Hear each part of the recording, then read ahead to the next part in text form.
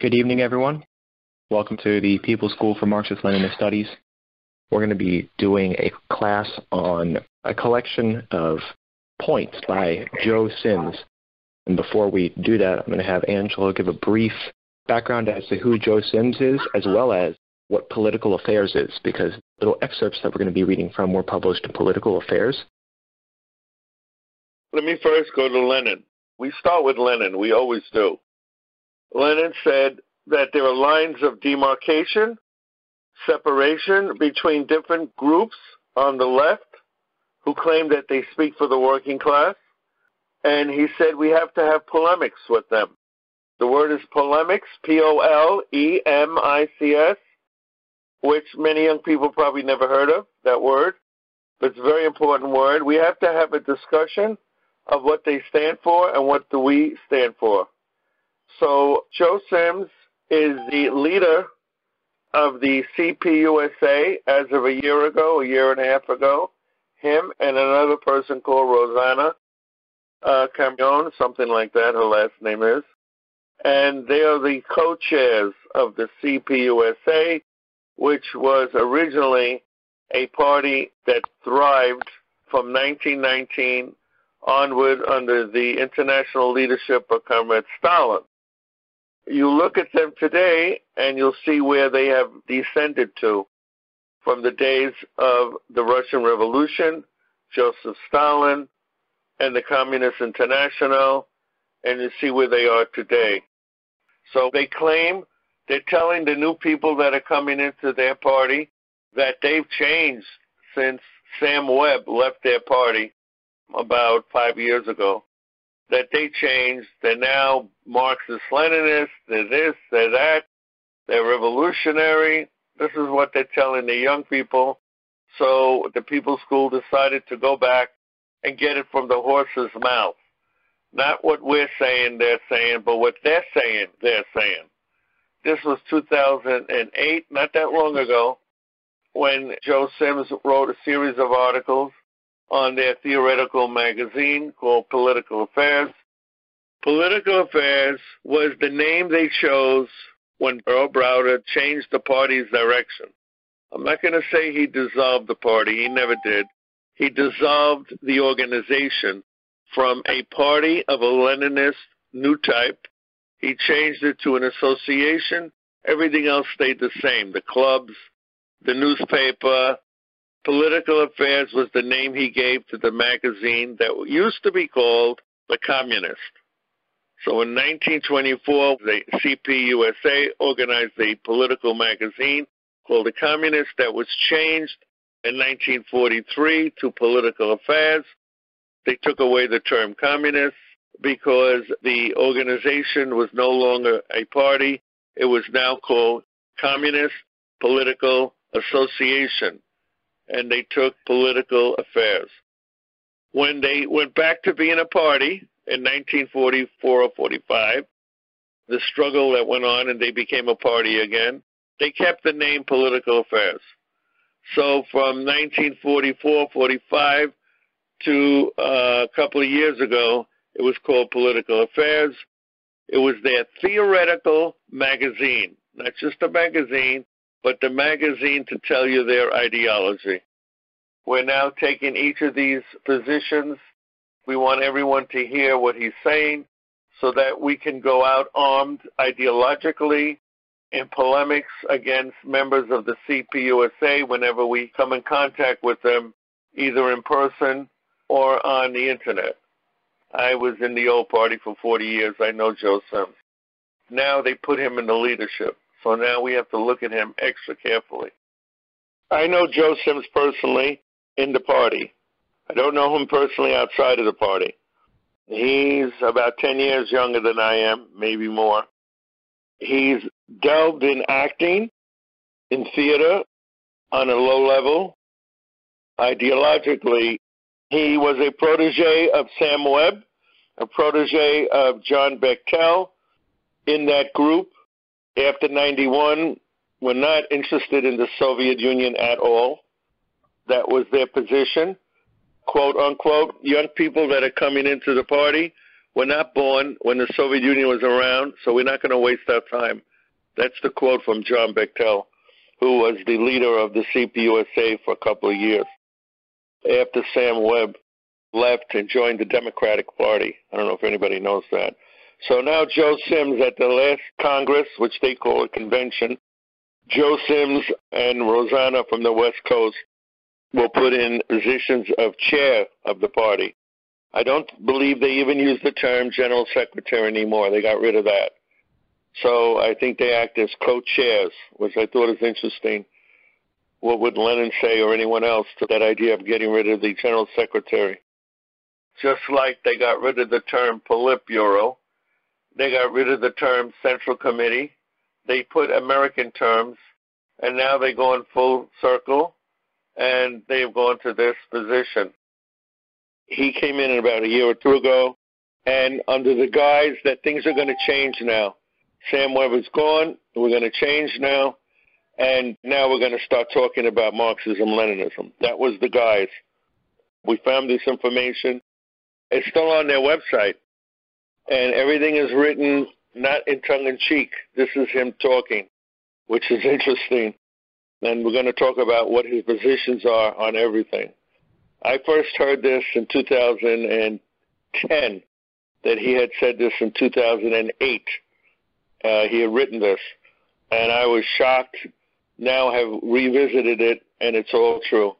That's my introduction to Joe Sims. Thank you. Best and Worst Ideas of Marxism by Joe Sims. Highlights from 4 separate August 2008 articles. Joe Sims' Worst Things About Marxism. Dictatorship of the proletariat. Probably the worst phrase uttered by a political theorist ever. Who wants to live in a dictatorship? Even if I agreed with it conceptually, which I don't. The Machiavellian in me has enough sense not to repeat it. Its use is indefensible. And by the way, working class hegemony, whatever the hell that means, sorry Gramscians, ain't much better. The dictatorship of the proletariat is the essence, the basis of Karl Marx. It's the basis of Marxism. So for anyone to attack that because they don't like the term tells me that they think they know more about what we have to offer the working class than Karl Marx does. And I think it's hilarious if it wasn't so sad. Joe Sims was in the leadership in the Central Committee when Gus Hall was the head of the party. And Gus Hall made very clear his position on the dictatorship of the proletariat. Gus said he disagreed with the term dictatorship of the proletariat. Why not use something that Americans can be accustomed to? And that is that we live in a dictatorship now of the wealthy. We want to change that, and we want the majority of the people to rule, not the minority, but we want the majority of the people to rule, the 99%. That's the way Gus presented it. This clown, and I call him a clown, is saying he disagrees with it altogether. The whole idea of the majority of the people in this country who work for a living, that they should be in control of this country. He disagrees with that idea. He makes it clear. He says it clearly. So he's not only opposed to Gus Hall, who was for 50 years, 50, the General Secretary of the CPUSA, he's going further to the right. The essence of Marx, as opposed to every other socialist theoretician, is that the dictatorship of the proletariat is needed. I want to mention something here. It's very important. Those of us who are in the CP for 30, 40 years, that is our first love. When you have your first love, you never forget your first love. And therefore, no one could accuse us of being anti-CPUSA. What we are is anti those who have become anti-communist. This first paragraph tells you almost everything that you need to know about what we're going to be reading tonight. If you talk to any CP member, or even if you were to look at the CP's platform, which I've been reading through again recently, a lot of this can seem pedantic. But right here, Joe Sims, when he says, even if I agreed with it being the dictatorship of the proletariat conceptually, which I don't, this isn't simply a argument against the way this is phrased. It is a complete and utter disregard for the dictatorship of the proletariat as a concept. Joe Sims is not speaking from a Marxist perspective. He's certainly not speaking from a Leninist perspective, and I think it's important that when we participate in polemics and discuss our positions about our party, we recognize that the CP isn't speaking about this from an optics perspective. This is an ideological perspective. Bravo. Bravo. One of my favorite things about this monstrosity of an article is right at the start. Whenever anybody gets scared, if you're teaching someone about communism, of the term dictatorship of the proletariat, you just immediately let them know that we're currently living in a dictatorship of the bourgeoisie. So to either horribly misrepresent it or ignorantly present it, which I believe it's a horrible misrepresentation here, is just pointless and foolhardy. And to further it, he references having spoken with quote-unquote Gramsciists. And so that's not someone, we're talking about Joe Sims here, that's not someone who's, even if you didn't know the name, barely scratching the surface of communism. This is someone who's interacted with cultural ideas from a more niche but central Italian communist figure that has ideas that are still relevant to Marxism and Leninism. I don't even know what else to say. How do you reference Gramsci and still get DOTP wrong? Part of me wants to read this and laugh really hard. There's something that struck me quite particularly, not only the way that he dismissed the dictatorship of the proletariat, but the fact that either he doesn't know what the word hegemony means, which is a incredibly common political science term, which, considering he's been in a Communist Party for at least some time, he should have heard by now, or can't be bothered to go look it up on the internet, or is trying to pretend to be dumb. I'm not sure what he's really going for here. Maybe this is like some bad stand-up. This is basic stuff. If you aren't in favor of the working class ruling, what are you in favor of? Well, you're in favor of the ruling class ruling, so why bother and go through all this effort? There's so many problems to it. One, I feel it's devoid entirely of a dialectical analysis, in the sense that when they were using the term dictatorship, it didn't mean what it means the way we use it today. At the time, when Marx wrote it, it was literally the concept of who is dictating the laws. And so to completely ignore that is just sans a dialectical analysis. It also has no class analysis, in the sense that if you say you don't want to live in a dictatorship of the proletariat, but then you're ignoring the fact that we currently do live in a dictatorship of the bourgeoisie. You're basically saying, let's just keep that going. And then if you don't even believe in it conceptually, if you're going to say, well, we can't do that because it would just be wrong, that it sounds just like idealism, pure, unadulterated idealism. If you're going to call yourself a communist, you have to hold steadfast to the term dictatorship of the proletariat, proletarian dictatorship, working class dictatorship. This is the literal epitome of democracy. These people follow democratic centralism.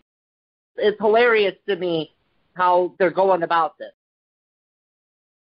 Notice he says, I don't even believe this. Well, let me tell you what Comrade Gus Hall said. He said he didn't like the term dictatorship of the proletariat, but he understood what it meant. And he put it this way, I'll never forget. It means a society run by the leadership of the working class. This clown, I call him a clown, Joe Sims, doesn't even admit to that, to what Comrade Gus said, that we need to have the working class and the leadership and take out the capitalists. So Gus understood what it said. He didn't like the way it was presented in the words dictatorship. But he went clearly ahead and explained that he agreed with the concept. This guy, who's not a member, by the way, let's clarify, he is the leader of the CP, and this is his positions. If anybody thinks that he changed his position, you're wrong. It's on the website of Political Affairs, so it's still there. The whole party takes it as their own. Thank you. I'm shocked. This guy is definitely not a communist and obviously has no clue what the dictatorship of the proletariat actually is. He doesn't seem to be even attempting to find out. What's unbelievable to me is that the CPUSA actually listened to this and accepted it from their leadership. This is just bizarre. Listening to this, I got the impression that this may have been more like a smear campaign of some sort, just from the fact that he's so blatantly warping what dictatorship of the proletariat means. But what strikes me even more interesting was when he mentioned Machiavelli. It brought back echoes to me of the Moscow trial pamphlet regarding what was said about the Kautskyeites, where one of them confessed saying that and was espousing about Machiavelli. And as a note, yes, Machiavelli is very important politically, but it's even more important to recognize his perspective from a socialist angle, which is individualist and completely centered around careerism and gain for an individual, not for the collective. Be wary of anyone who calls themselves a Marxist-Leninist or communist and who espouses points from Machiavelli. What I cannot understand about this person is I don't know his history, how he joined the Communist Party, and how they even accepted him. Because when you accept a member in the Communist Party, there is criteria, there is a pledge of allegiance.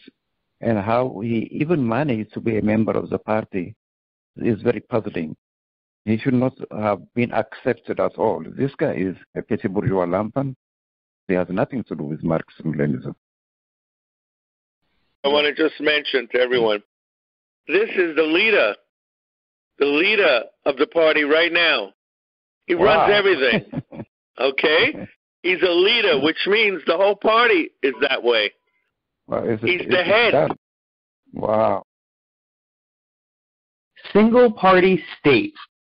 Related to, but not necessarily derivative from the, quote, proletarian dictatorship, the one-party state became and remains the model of, quote, existing socialism, whatever existing socialism means, as the old model, with one or two exceptions, no longer exists.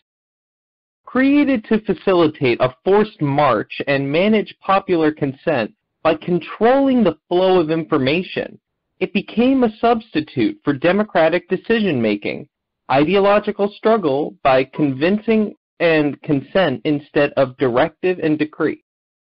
The Internet has rendered completely useless this concept. The single-party state is doomed. It sounds to me like Joe Sims is just endorsing factionalism.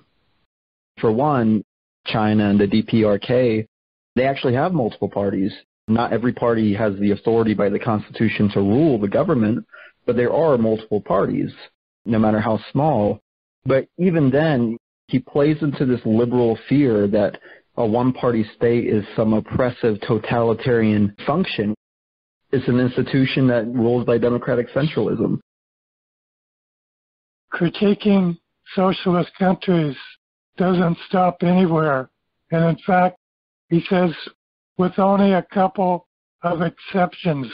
He doesn't even mention the Soviet Union, of which he understands fully well the history and the significance and importance of the Soviet Union. I would point to Cuba and say that Cuba not only is still existing in 2021, but the government has multiple Twitter accounts. The Communist Party of Cuba is on Twitter and actively promotes their information. They're thriving in the 21st century, So I would say that the idea of a single-party state being doomed because of the internet is complete nonsense. And not only that, but now with none of the original Castro leaders in power, they showed that they're able to move from one era to another. The other Eastern Bloc countries had multi-party systems. The important factor in the multi-party democratic systems of the working class states is that they're all led by a working class party and that they're all oriented towards the supremacy of the working class. That's the only valid way to have multiple parties. You can't have a multi-party system if you don't have multiple parties that are fighting for the working class power. When I think about the nature of a single party versus having a Congress of different parties or a parliament, to me, what is key about that is if we're trying to achieve the dictatorship of the proletariat, that being the explicit rule of the proletariat over the means of production, we need to set the limits of debate. And I think by having a singular party that has its own code of conduct, its own creed and rules, that it clearly defines its parameters and objectives, specifically around helping and maintaining the best quality of life for the working class and advancing socialism, it to me seems like it is something that helps to delineate the barriers between and stop the factionalism and these other things that would seek to undo the revolution once it's been established. I was reading the website today, and there was a question on there which someone asked, after the revolution, if the people want to not have communism, then what happens? And the response is, well, it wouldn't be a one-party state, and the people would get to democratically choose, which capitalists have a lot of money and influence. Why would you give them tools to make counter-revolution easier? This is ridiculous. We know historically that there's plenty of room for disagreements and different political lines to take through inter-party discussions, so the idea that you would need a bunch of different parties to have a democracy is absurd. I don't know where to start with this. The guy is an embarrassment to every communist who ever lived. He's saying that we should allow counter-revolution. That's what he's saying. And it makes total sense because he's anti-Lenin. And Lenin's big contribution is, if a revolution cannot defend itself, it has no right to exist. That's a quote from Comrade Lenin. If a revolution does not defend itself, it has no right to exist. And therefore, any revolution that tries to defend themselves against those who want to bring back capitalism is illegitimate in the eyes of this guy. But he thinks there's no problem with counter-revolution. He probably has no problem with what happened to all these countries that had guaranteed income, that had jobs, that had full paid education, that are now living under semi-fascist rule in Eastern Europe because they allowed the counter-revolution to come back. Again, he is the leader of a group that calls themselves communist. Reading this reminds me of Lenin and What Is to Be Done, when he's talking about how the other socialist parties were considering the Bolsheviks to be dogmatists because they thought that Marxism had been invalidated. And so they brought up the freedom of criticism against the Bolsheviks. And so the Bolsheviks were saying that these people who were trying to suggest that Marxism was dogmatic were instead promoting bourgeois ideology. And that's ultimately what Joe Sims is implying here. He's not talking about working class ideological hegemony. He's talking about the ability of the bourgeoisie and bourgeois ideology to take over the revolution and the state so that capitalism and the bourgeoisie can be reinstated in state power. Very important. In 1991, I was in Cuba, and you could only run under the Communist Party. They have one party, the Revolutionary Party, the Communist Party. Yet they have 3 elections under the banner of the Communist Party. And people who run against each other under the Communist Party banner, the people that feel that they could meet the needs of the people better than somebody else, but it's only under the Communist Party banner.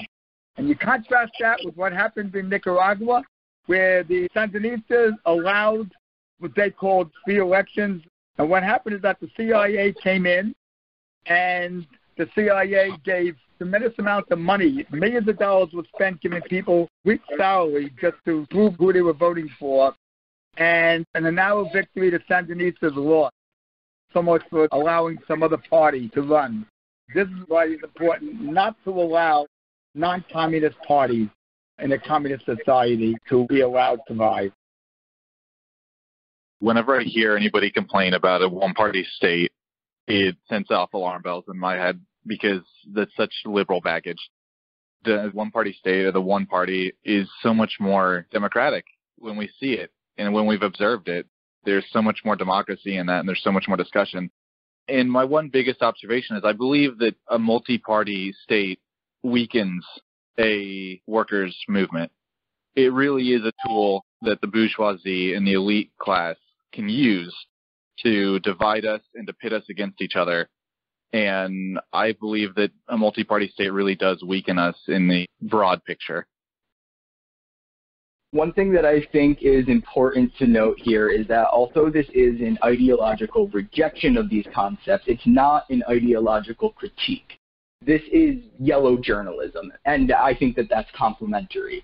It's nothing. It is literally just rejecting them outright, not providing any reasoning for it, not making an argument. And I think that it's both disgusting and insulting that any organization that calls itself communist would allow a person like this to participate, let alone be in a leadership position. I think it's interesting that he starts out of the gate with saying related to, but not necessarily derivative from, proletarian dictatorship. The party represents a class or a social group of some sort at the very least. There are different groups within a class depending on who it is. For example, Democrats, Republicans, different sections of the bourgeoisie. He's just doubling down on his initial belief by saying this because what we have here with a single party state is we are the party of the working class. We're the party of the proletariat.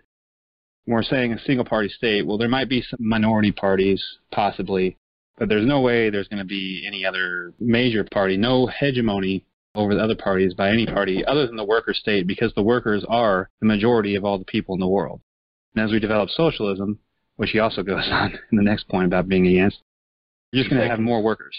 So really it's what you're looking at here is he's trying to frame this as some sort of anti-democratic thing when in reality we have democracy right now, democracy based on private property and money. Single party state, if it's a workers' party, then you have democracy amongst the workers. And that's what we're after in the first place. It's my understanding that the former socialist countries of Europe, especially East Germany, weren't even technically one-party states. I know East Germany had at least 4 other parties that participated in the Volkskammer. That's correct. All the countries had what we call fatherland fronts. That's what they were called. And it came after the war. It was won over fascism. They wanted to make sure that no fascist would ever be elected again. So they all joined together, all the parties that were victims of fascism in Europe. In each of the Eastern European countries, they formed fatherland fronts, and they all agreed that socialism was going to be built, no longer capitalism. What this clown is saying, that we're denying capitalists, listen to this joke, we're denying the capitalists the right to electorally organize. We got Trump. Thank you. The Bolshevik Revolution of 1917, they had more than one party. There was the Social Revolutionary Party, its left wing, that went into government. But sadly, 6 months later, one of them shot Lenin in his neck. Then he became illegal. And then they joined the counter-revolution. But at first, the Bolsheviks said, yeah, welcome. You agree with socialism? Go for it. Go with us. But look what they did. They went all the way against it. I just can't wrap my head around the oversight of allowing somebody like this to be in a leadership position in the party. You would think that one person would voice opposition and say, no, I'm not going to let this happen and everything like this. Why such a massive oversight? Well, look what happened with Gorbachev. How the hell did the first working class party on the planet that got a revolution and won, how did they allow someone like Gorbachev to get to the top without anybody voicing objection? That's the same question. And the answer is there were people, but they're keeping quiet. They're keeping silence. That's the only thing I could assume, and I'm assuming this, that they're quiet right now. Knowing the history of that party when we left, I don't believe there's anyone left who's willing to do that. One comrade from California, this was way back in 2010, told me if they change the name from the Communist Party to the Social Democratic Party of America, they will stay with them. So there's your answer. This is a real situation. They will go down with the ship, comrades. I was a member of the Communist Party for 10 years. 2008 is when I left, when this was printed. Part of the reason was ideology. The other part was a tremendous amount of struggle going in within the party over the ideology and the fact that anybody who believed in communism was forced out of the party because they wanted to take the party in a different direction other than communism. Before this was written, there was something that came out in 2004 written by Sam Webb called Socialism of the 21st Century, which basically refuted everything that had to do with communism and the socialism and even attacked the Soviet Union and so forth and said that we should look towards Chile as an example of what to do. That didn't go over too well. The problem is when they talk about the dictatorship or whatever, one-party state, is the fact that they don't realize I was in Vietnam for a conference once in 2007. Within the party, women's rights, labor, so far, they're all fighting within the party. It's democratic within the party. So there is democracy within a one-party state, much more than the United States. Hearing this read aloud just reminds me that a couple months ago, actually, I was meeting with our president of the local labor union to discuss some issues. And he sat down with me and goes, when are you going to join the Communist Party? And he was trying to get me to join the CPUSA, just telling me about how, they're getting rid of the liquidationists and they're trying to correct the party. But from the way I see it, if the guy that wrote this is still part of the head of the party, then I don't see much correction being made. Listing defense of Soviet Union under the 21 points for joining the Comintern. The idea of, quote, defending socialism by detachments outside of those countries attempting to build it led to some of the biggest quagmires and mistakes of the 20th century. Still with us in many forms, including the defense of the use of death penalty by some of the ruling parties for, quote, economic crimes, a practice not even followed in countries practicing Sharia law who cut your hand off. This section says defending the Soviet Union by every other communist in the world was a mistake. It was a problem. If you read the 21 points that Lenin put out, he's also disagreeing with Lenin, which I thought was the funniest thing. Who the hell is he? He's trying to compare his view with someone like Lenin? My God, who does he think he is? He thinks he's an actor still on the stage. But that's what I thought was extremely interesting. This is about the Soviet Union. Should we ever have defended the Soviet Union? I finished. Thank you. Just right quick, I'll make a comment about Sharia law. I knew some people from Saudi Arabia who explained to me about the whole notion of cutting off someone's hand. It's really not so commonplace. You have to be guilty of something really big for them to do that. But if it's like petty theft, that doesn't really happen. So he's already showing ignorance of another culture and kind of, I would argue that being discriminatory to another culture and showing his lack of awareness, I think that's a little telling. What he said about Sharia law, that was Islamophobic. And we have to ask ourselves, why is he using the tactic of class division? Because that's what racism and Islamophobia is. Its purpose is to divide the working class along different lines. I thought this point just really didn't make sense. Why would you join the Comintern if you're going to not defend the Soviet Union, the leader of the Comintern? Why even be communist if you're not going to agree with that? And I really liked how he managed to squeeze in a little bit of Western chauvinism with his little jab at Sharia law. One of my key points on defending communism, is the laws dealing with high economic crime. That's what most communist countries and the whole communist concept deals with, criminality. Here, we execute people. If somebody kills somebody, execute people. If they're desperate, maybe they rob somebody, we'll put them to death. The corporations like the Sacklers and the Oxycodone, who kill millions of people throughout the world with their drugs, or bankers who steal millions of dollars from people and are not punished. I explain that even in my own family and around people, I talk to them about the high economic crimes, and I say, in the Soviet Union, if you got drunk and you got in an argument, you killed somebody, you would get punished, but you really only affect the people around you. It was a personal tragedy, but it really had no great effect on the whole population.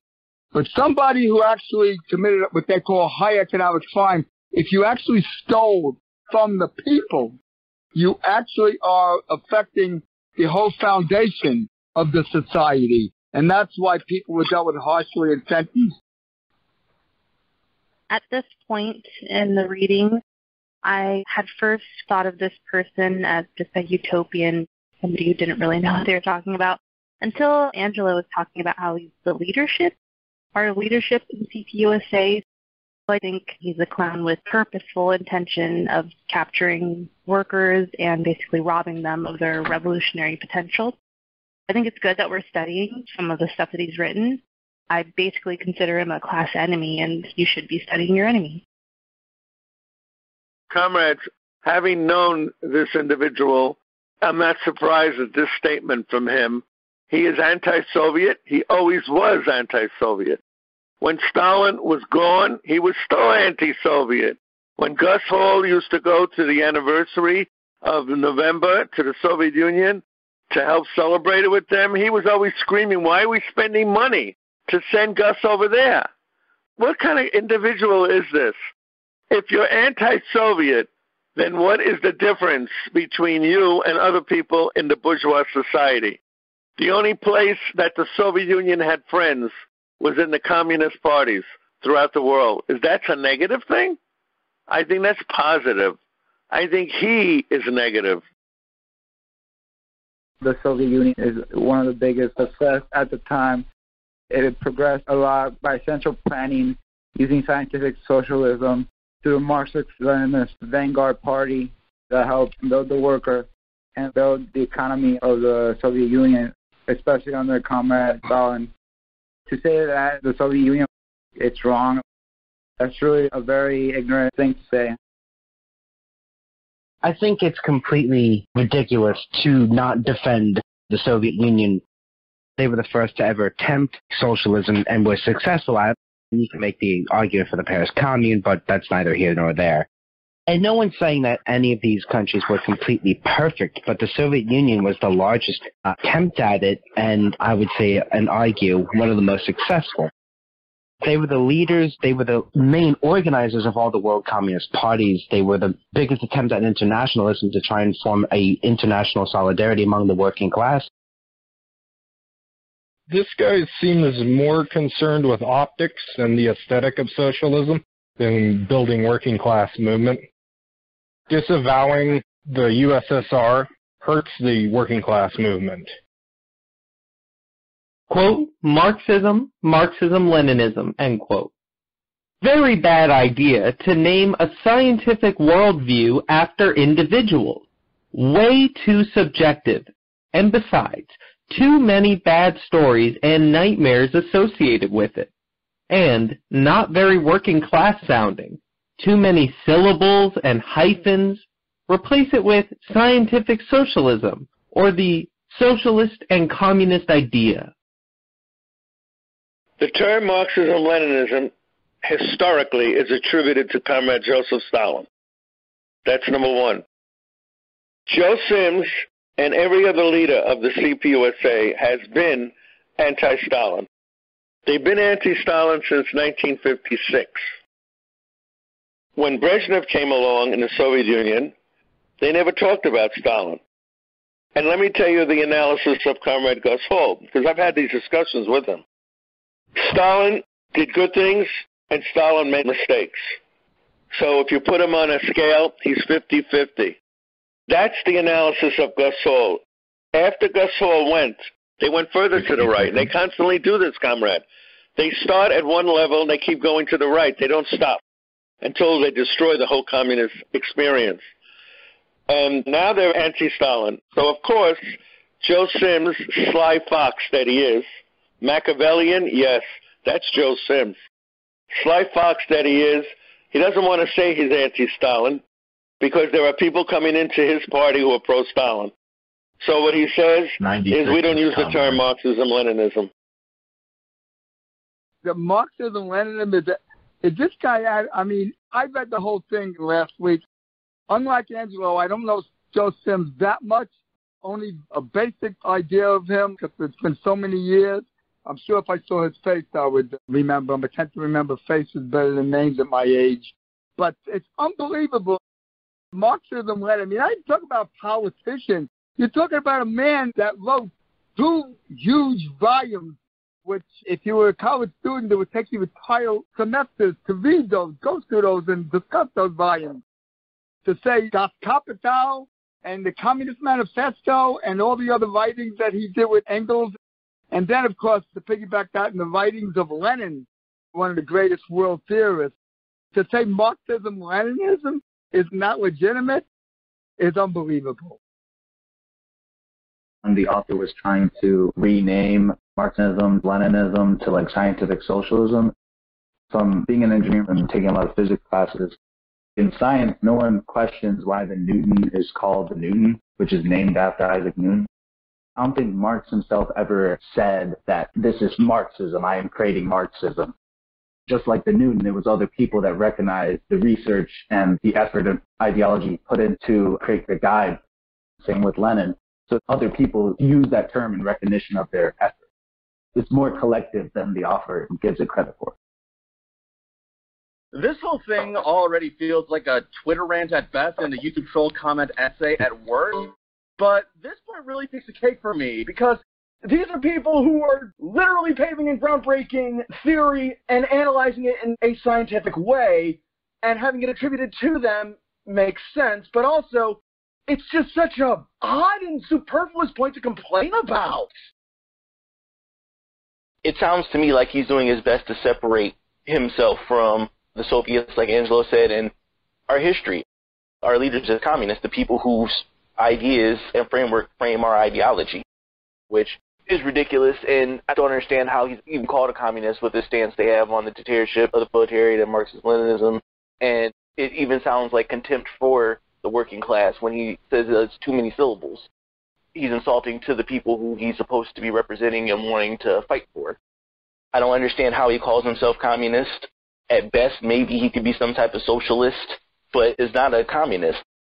To go away from Marxism-Leninism, that's what we are. That's the line we have, and that name is the name because those are the men who came up with the ideas that we frame it around.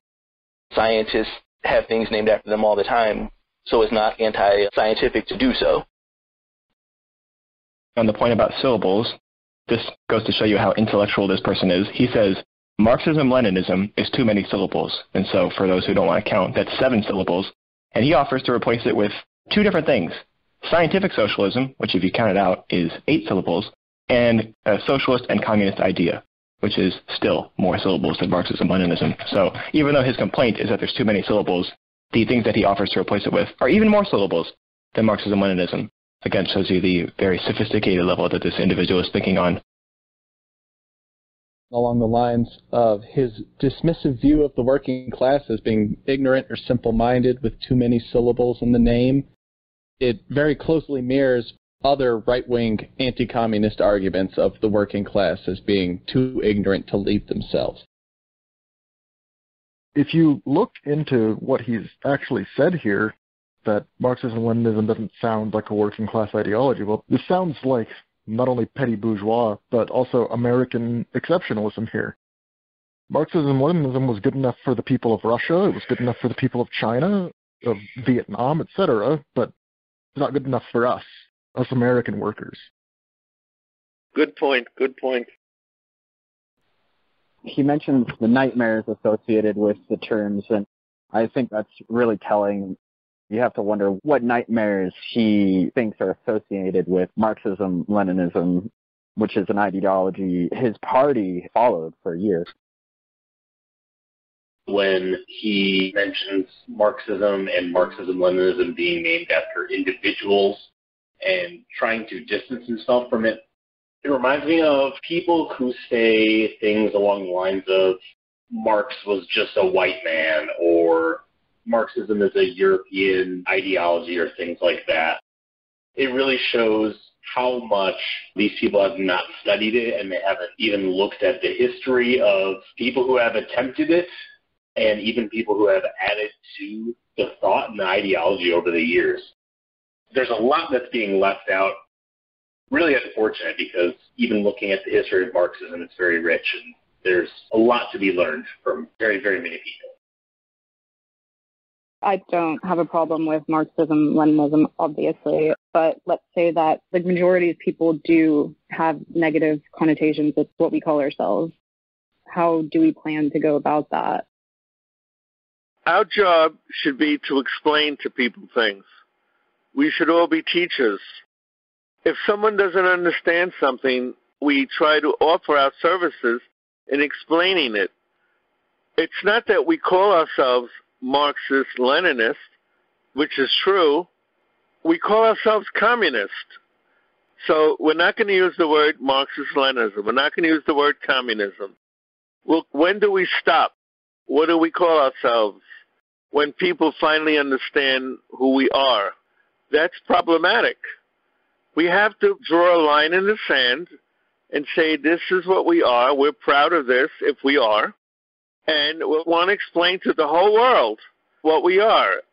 You go on the internet, and Facebook is composed of people telling everybody all kinds of things because they're proud of it and they want to share it with the whole planet. So they tell everybody what they had for breakfast, what they had for lunch, when they went to the bathroom, how did it come out. I'm being facetious, but that's what they do on Facebook. So they try to explain everything. Let's stop explaining ourselves and try to explain what we want for a better world. What is the science of Marxism-Leninism? What is the theory? What is the practice? If we don't understand it ourselves, then we need to understand it first before we even talk about that term with anybody outside of our circle. Now, the reason why Marxism-Leninism was rejected by this guy Sims is because it was coined, and I used to do your research on this. Who was the first person who used the term Marxism-Leninism? It was Comrade Stalin. That's the problem. So they attacked Stalin without saying it, but the things that Stalin built, what he said, the terms he used are being questioned now as, well, we can't use these terms because they're associated with a prison system. It gives people bad connotations in their mind. Our job is to explain, clear out the fog in people's minds and explain it in simple terms. And if we lose some people along the way, that is okay. But we will gain some people along the way, and that is our job, little by little, to build up our movements. I'm really proud to be a communist. I try to talk to everybody about it. People have very bad views on a lot of communists, but when you get to know somebody, like, for example, when you get to do organizing, like you organize tournaments, you get to know them and all that stuff, and then they realize that you're a communist, and you tell them you're a communist, and they realize that this communist perception is not real, that we're actually here to help each other because we're a community. Joe Sims put things that he rejected and he liked from Marx and other revolutionary individuals. It reminded me of a term called polymarxism, and I have it right here in the paper from Ideological Fight Back, which is a reprint of Revisionism, Opportunism, and Polymarxism from the Communist Party Cuba. Polymarxism is simply the alleged right of any opportunist to pick whatever thesis he chooses from the Marxist theory and discard others. This could be described as a method of pick and choose to suit your own purpose. And I just wanted to bring that up because it felt very much in relation to what we are discussing. And this guy seems to be a comedian of sorts. If the subject matter wasn't so sneaky, poisonous, and seriously wrong, you'd laugh at it. It makes you wonder if he's just jealous of real communism, its principles, and its leaders, or if he hates it altogether. Either way, he's no good. How interesting and backwards it is that in this paragraph, he almost implies that the only thing about Marxism-Leninism he disagrees with is the name, even though in the previous paragraphs and in the paragraphs that are coming up, he completely denies that. He doesn't agree with the ideology.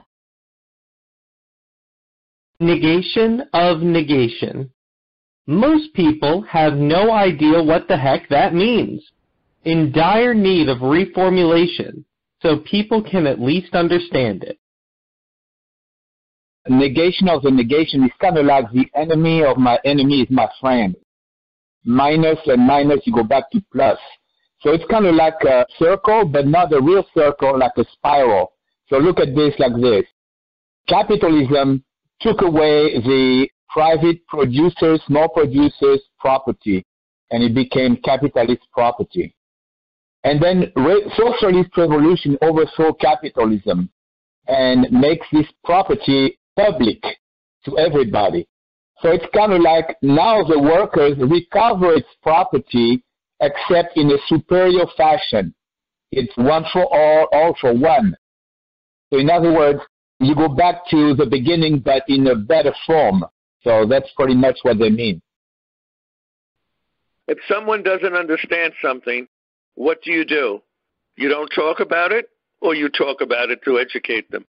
That's the number one thing as an educator for 32 years. If someone doesn't understand it, you don't say, I'm not going to talk about it. That's ridiculous. So negation. Our job is to explain it, not to say we're not going to talk about it. You can look at it in a sense of a double negative, something that cancels something out that was already negative. I don't think that it really is that difficult for many people to understand the negation of negation if it's explained in a simple manner. This is really underestimating the entire working population, in my opinion. As far as where to read about it, one of the books that we've released on New Outlook, Materialism and the Dialectical Method by Maurice Cornforth, there's quite a bit on dialectical materialism as a whole, but there is a section specifically on the negation of negation. It's pretty extensive.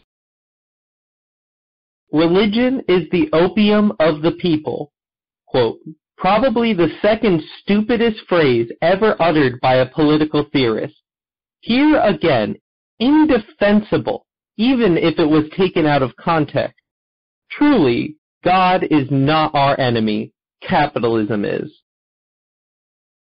What Marx was talking about was religion used in the context of a capitalist society, as in Tsarist Russia or whatever other society at the time. But the suppression of religion in certain socialist countries did lead to internal conflicts and problems with people not wanting to contribute to the building of socialist society. So he's misinterpreting the context of the original quote there.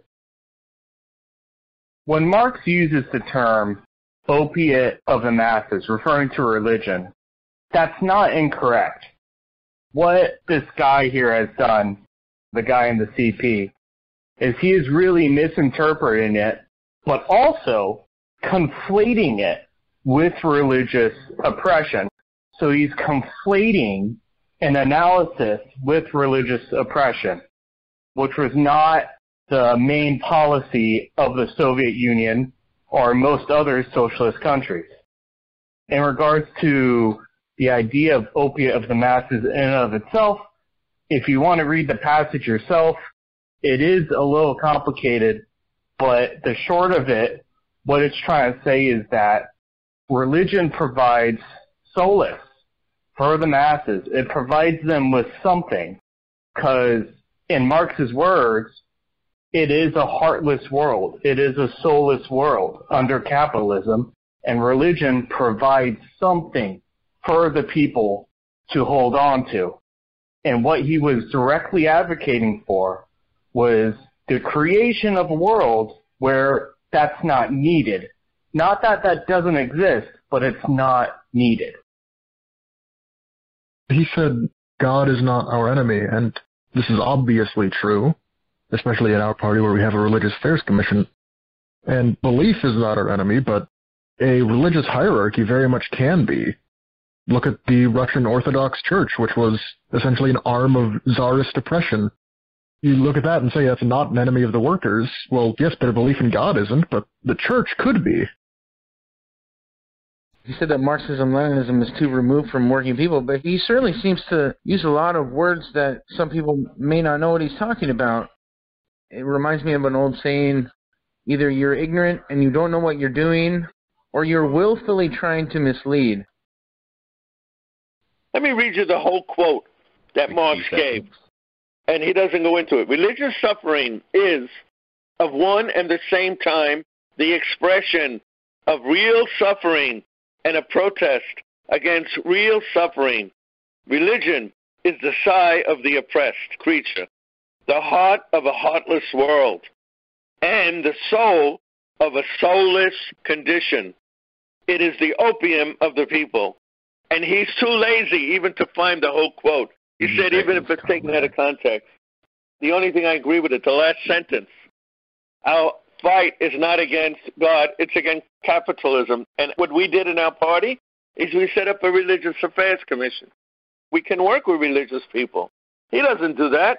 He tries to attack Marx, attack Lenin, attack Marx, attack the Soviet Union, attacking our history. Our argument is not with a supernatural being. Our argument is with capitalism. That's correct. If we're Marxist, we're supposed to be materialist. And what is materialism? It's a philosophy of life that differs from the idealist philosophy of life, which looks at the world as it is, not as we want it to be. We look at the world as it is, not the way we want it to be. An idealist philosophy wants it to be a certain way, and they practice their life as if it is that. What we touch, what we smell, what we hear as materialists, we know is concrete. He doesn't even go into any of that. What he goes into is cherry picking. I like this cherry, I'm going to take that one. It's good. I don't like this cherry, so he threw it on the ground, the next cherry. He cherry picks, and to build up his own individualist, personal philosophy. His whole assumption is the worst things of Marxism and the best things of Marxism as I see it. Who made him the barometer of the world's goodness and wrongness? That's the question I have. How can a leader of a party that's collective talk about how he sees everything? We should look at things objectively as they are, not subjectively as we see them. Far from being a stupid quote, it ties back to the whole new atheism thing and the young Hegelians, which Marx and Engels came out of, where everyone was against religion. Basically, what he's saying is religion is a reflection of the material reality people are born into. Religion is what people use to get by, to make the world seem okay, because at least there's something better out there. Whether you believe it or not, nothing's going to change anything about religion until you change the material conditions of the people that live in it. And that's why we have to build a worker state and end the exploitation of man by man. All of this is just liberalism is what it is more than anything. I've noticed a pattern of him continuously attacking our leaders and separating us from our history as communists. He even states that Marx's statement is a misquote, but still uses it to attack him. And that's ridiculous. And I see that still somewhat today from people both on the right and left of us who will use that to go after Lenin, go after Marx, and say how they're not necessary anymore, but still call themselves communists or socialists and not have any respect for the people who came up with the theory and the ideas that actually have been used to bring it to practice in the real world. This was the first time reading tonight that I can see a statement of Joe Sims opposing capitalism. We read about how he opposed the dictatorship of the proletariat, opposed a single-party state, opposed listening defense of the Soviet Union under the 21 points for joining the Comintern, opposes Marxism-Leninism, but now we learn that our enemy is capitalism. I hope that everyone will excuse myself and other comrades for not buying what Joe Sims is saying, hook, line, and sinker. I don't buy it. Throughout this whole article, he's not once practiced any form of basic dialectics. He gives an opinion piece like it's a BuzzFeed article or something even more childish than that. If he really wanted to, he could make a critique of the use of religion being the opiate of the masses and provide a materialist explanation and use basic dialectic concepts to explain where that came from, the context in which it was made, and why it could potentially be problematic saying it in certain contexts these days. But he doesn't even attempt that. It's like he has one thought going through his head and just comes straight out of his mouth without any filter. 2008, he's not a teenager. He's been around. He should be educated on this kind of thing, but he's writing middle school analysis. Socialist realism. While some mighty pieces of art and literature were produced within the framework of this aesthetic school, some not-so-great ones were too. And by the way, what's wrong with a little, or even a lot, of escapism every now and then? It's hard out here for the party of a new type. I think that statement also forgets the fact that oftentimes the media is used as a tool of propaganda. If you want escapism, what are you trying to escape from? Socialism? Because if that's what you're saying, then what you're saying is that you want to indulge yourself in capitalist media, which is, of course, counter-revolutionary. We never forget that even to this day, the tools in the media of capitalism include the media in all of its forms. I would argue that the Soviet Union had more avenues to allow people to express themselves than any other capitalist society ever did, because they actually were able to have different theaters and different performing groups and artists and stuff like that come into workplaces and show off their art to people. People were able to find their interest and study under these kind of art forms. And then eventually, if they were good enough, they could leave. If they were working in a factory or something like that, they could go perform professionally in a theater. So I would say that the USSR and other socialist countries would give somebody who wanted to escape, however he's putting it, an easier chance to do that. Because under capitalism, obviously, you're forced to go in to work every day, to work 8 hours or more, 5 days a week or more, just to be able to survive. And then you come home and you're exhausted and you don't have any ability to explore your hobbies or interests outside of the work. But at least with communism and under USSR, you have more of a chance to do that because you have more opportunities and more time to do it as well. Escapism is a privilege. It's something that one can do if, at least in my opinion, they're not being weighed down by the circumstances of their environment and specifically of their economic conditions.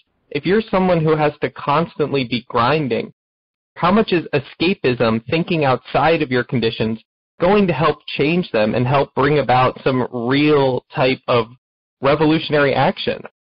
I like socialist realism as an art kind of aesthetic because it really paints a light on the hard work of laborers, of workers in general, of all working people besides the capitalists who are so often the focus of this escapist type of media. If we're to escape, what are we to escape into? It's telling of the liberal and bourgeois tendencies underlying this individual. The whole idea why we formed the PSMLS is that the PSMLS assessed critically and scientifically the old party is a totally liquidationist party.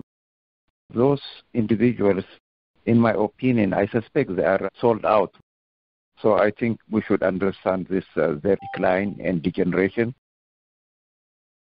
I had no real idea about the CP coming into the party. I knew that they had diverged from the principles of Marxism-Leninism, but I had no idea that it had gone this far off. And to see that not only is that the philosophy of a member, but the leader, that is an eye-opener, and that is very much an attention-getter, and definitely something that needs to be considered and talked about and made aware of by other comrades. And it's good to hear those from the party former coming in and being aware of the condition of what it is. I think it exposes the bankruptcy of the ideology, because really what we have here is an article from the ideological magazine of the CPUSA, of its now current leader, in an editorial quality of something like a BuzzFeed article. And it's just embarrassing. And now today you see, I actually saw a video the other day of Joe Sims sitting there in the CPUSA headquarters in front of pictures of Henry Winston and Gus Hall with a bust of Lenin next to him, talking about what their party's doing. But here he is, completely bankrupt ideologically as far as communism goes. To paraphrase Lenin, so what is to be done? CPUSA has immense influence internationally now, and this is only based on their very commendable history from 1919 to maybe 1991. Currently, 2021, they have extensive influence in the communist community internationally. And how do we combat that? This is rhetorical. I'm really not asking for answers. But we have to do something.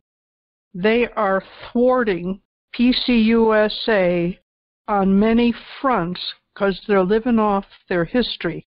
And we have to combat it now. Enough is enough. I agree that it's very important to expose these outfits for what they really are. People are out here searching for answers, searching for solutions to problems that they've encountered because of capitalism, and there's a lot of outfits out there that are designed to mislead people and sheepdog. There's a saying that silence is complicity, and if we're not actively trying to expose these groups for what they really are, then we're not going to see any progress, and we're going to be part of the problem if we're not trying to counter that. When I initially joined this party, I almost paid dues on the wrong site because their content pulls up on a search engine instead of ours. It's shocking to see how far things have fallen. Comrade, can you elaborate on what you meant or explain what you meant when you said that Joe Sims was paid by the party? Every communist party that has a substantial size pays people in their offices. In our party, the OCP, we had 5 or 6 offices around the country. There were people that came in at 9 in the morning, answered the phones, did paperwork, etc., until 12, went to lunch, came back, and stayed until 5. And we paid them. Not only did we pay them, we had the money to do that. The OCP has a budget of over $10 million a year. I don't know if anybody in this phone knows that. That's not a bad thing. The bad thing is, what do they use the money for? That's the thing we have to ask.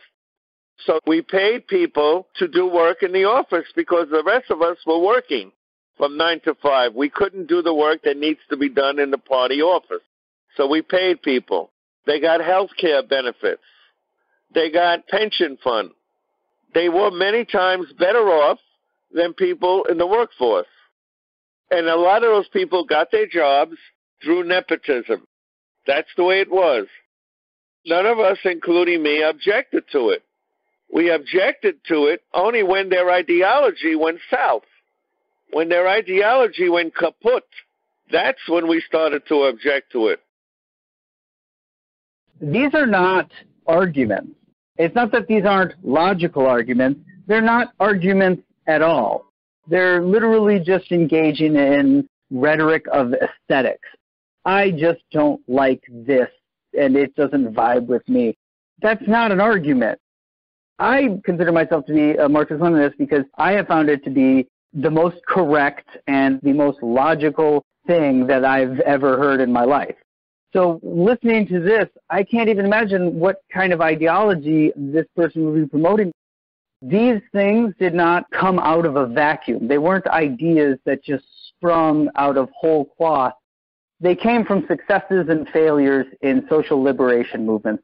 That's where these ideas come from. They came from successes and failures. And to just write them off because there's too many syllables, that's not an argument. That's ridiculous. Look at the tactics that he has used.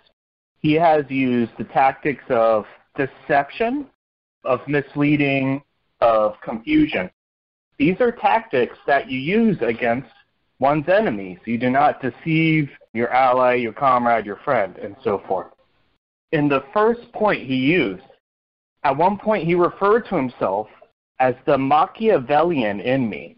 I encourage everyone to look into Machiavelli and the kind of ideas that he proposed and look at how harmful those ideas are. A question I want to propose to everyone here is, why was he selected to lead the CP? If he had so thoroughly was able to lie about every single important point about the communist movement, why was he selected? Why was he put in power? What we're going over is actually comprised of 4 articles, and each article was its own top 10, or 2 top 10, so to speak. It was the top 10 best things about Marxism and the top 10 worst things about Marxism. All these articles, all 4 of them, were published weekly in August 2008. And if we all remember, 2008 in the fall, we had a presidential election. So let's think about this. The person who is leading the CP now, or at least in a high leadership position, during a presidential election, not during midterms, not during anything else, during a key presidential election where there was no incumbent running, that being McCain and Obama, instead of offering an alternative, instead of offering a message to the working class, this individual was busy distorting Marxism in the run-up to a presidential election. I think we need to gauge what that means to a communist leader and why that would be an incorrect stance to take. And I also want to say the idea of having a Marxism top 10 is probably one of the most undialectical things I can even sort of conceive. Because even if you were to rank the top 10 quote-unquote best things about Marxism, in what universe does that change on a weekly basis? If that even existed, there would be absolutely no reason for the quote-unquote top 10 best and worst things about it to change on a week-to-week basis. I think people should really analyze how undialectical a thought like that would be and how the idea of the quote-unquote best and worst ideas of Marxism, again, is much more akin to a BuzzFeed article than anything that should come from the CP. Again, because the CP carrying the legacy of the split from the Socialist Party in 1919. We had people like Gus Hall, people like Henry Winston, people like William L. Patterson, people like Claudia Jones, and now we have people like Joe Sims in the CP. So I really think people should analyze that dialectically. It doesn't even feel like there's intellectual rigor contained within this set of points that he's making. It very much feels like the BuzzFeed article, some sort of a cultural top 10, as opposed to even actually any sort of ideological furthering of an argument or actually analyzing what these people said or how it applies today. It very much feels like filling space on paper. And I urge people to question why this individual would be doing this during a presidential election. And I would also ask people to question, if there is a Marxism top 10, why does that change on a week-to-week basis? I'm going to repeat the quote-unquote worst things about Marxism that we went over tonight. Again, I just want this to sink into people's heads. This is what Joe Sims says are the worst things about Marxism. The dictatorship of the proletariat, a single-party state, listing defense of the Soviet Union under the 21 points for joining the Comintern, Marxism and Marxism-Leninism, that should raise people's eyebrows, the negation of the negation, religion is the opium of the people, and socialist realism. This class was the best, in my opinion, for everything that everybody said. We have to start thinking for ourselves. We have to understand why the party chose that line. If we don't, we have to ask, why did the party choose that line? Not just say this is the party line. Because when someone asks you out in the real world, what is your position this? What are you going to say? We'll look like fools. We have to be in the vanguard. Now, I wrote some things here on the Internet. We need to go on the offensive. The key word is offensive against these people. We got to. We have to use polemics to defend our ideology of Marxism-Leninism. If we don't do it, who is going to defend it? The Maoists? The anarchists? The Trotskyites? The Social Democrats? No, none of them. Let's start talking about what we ate for breakfast on Facebook. It's ridiculous. Who cares what we ate for breakfast? Who cares we went to the bathroom at 1 o'clock in the afternoon? Get away from that nonsense. Let's stop being bourgeois influenced. Let's use the internet to mildly go into our disagreements with that old party. In terms of the members, we have to alert the members of that party. We know some of them, that they're being hoodwinked. Do they know that certain things? And we got to write this down. We have to go on the offensive, not be afraid to do it. That doesn't mean we attack blindly. We do not do that. We use information that's factual. Urge people in that party to go do research. Urge people in that party to find out what their leadership is thinking. And getting away from this photo ops, where they stand in front of a wall of communist heroes. Every single one of them, by the way, lived during Stalin's time and followed Comrade Stalin. This jokester is sitting in front of them, smiling without saying a word. The implication is obvious that he's following them, and he's not.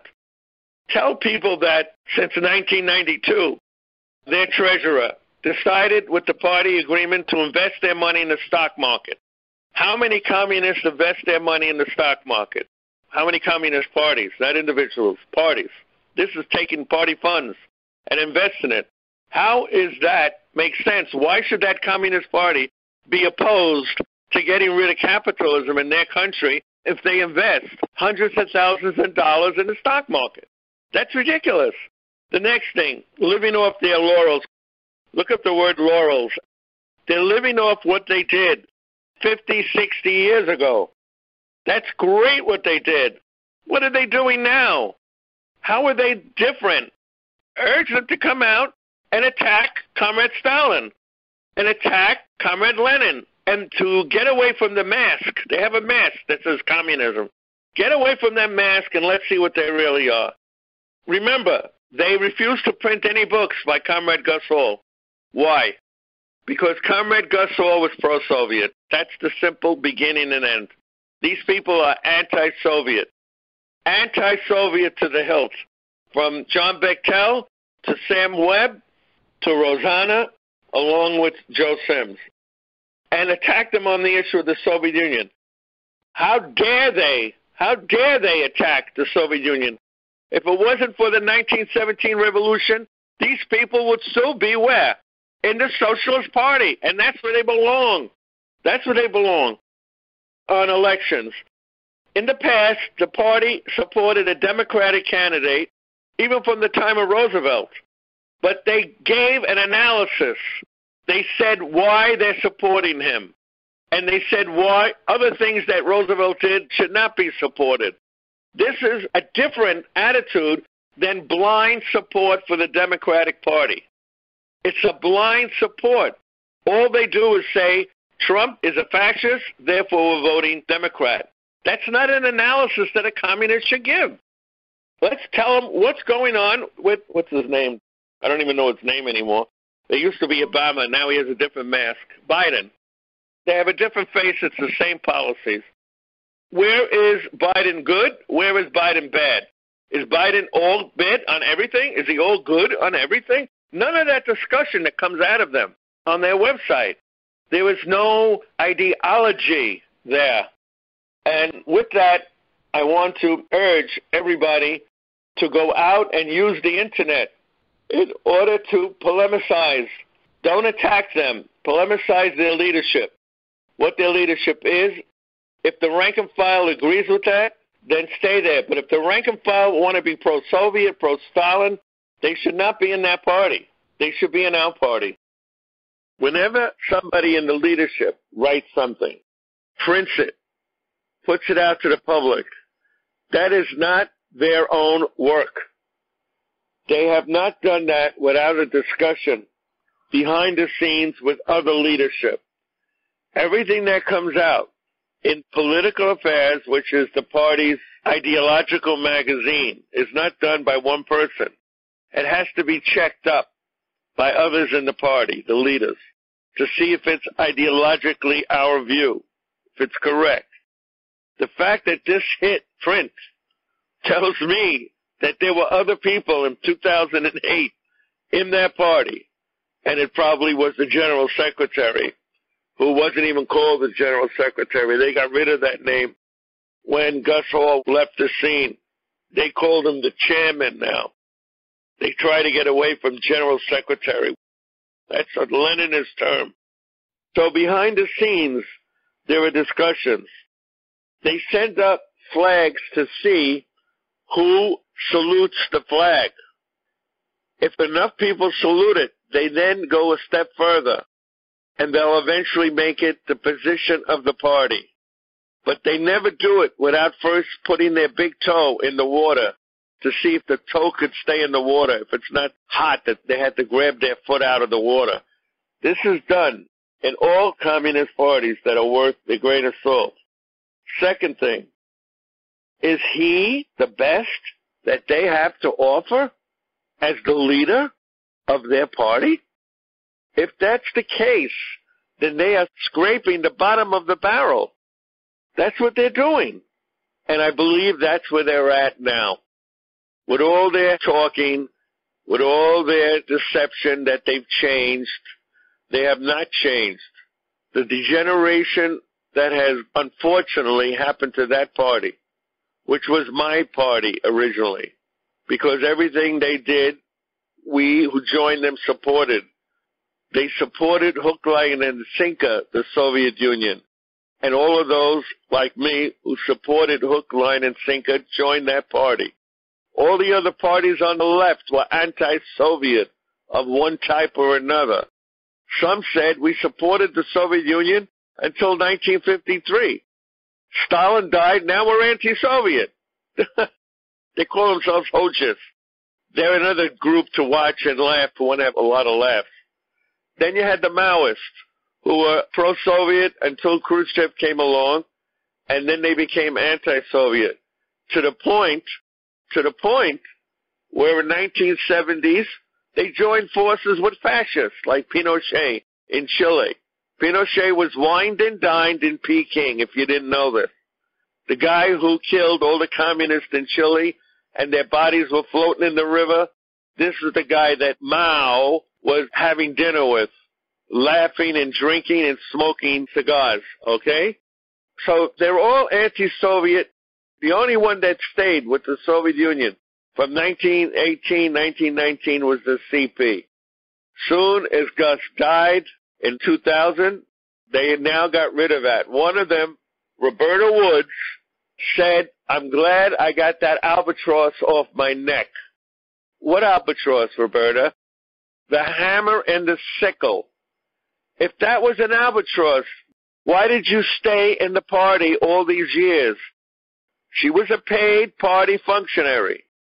The nickels and dimes of the party members, people like me who took out loans at 19 years old so I could give $500 immediately to Jewish Affairs magazine because I had a fund drive.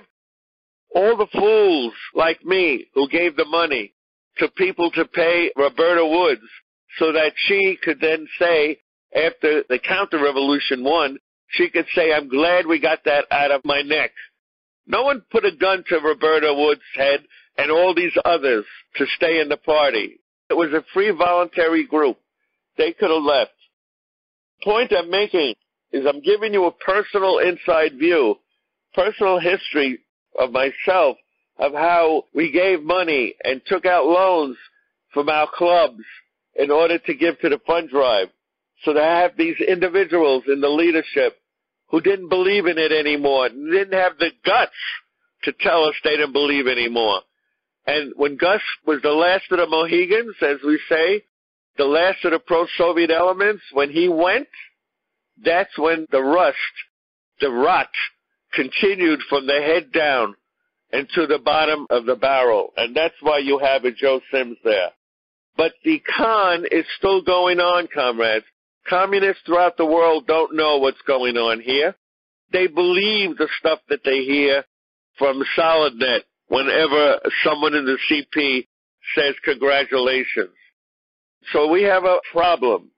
There is so much contradictions that we haven't done tonight, we will do in the coming weeks, of what the leader of the CP is saying.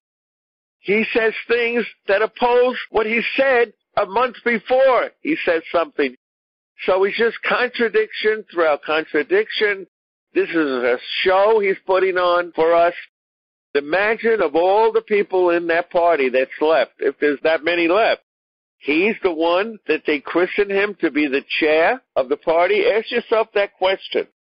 It's our job as communists, real communists, supporters of the Soviet Union, supporters of Lenin, Stalin, Marx, Engels, all the communists who died in prisons throughout the world, in Greece, when the counter-revolution in Greece happened after World War II.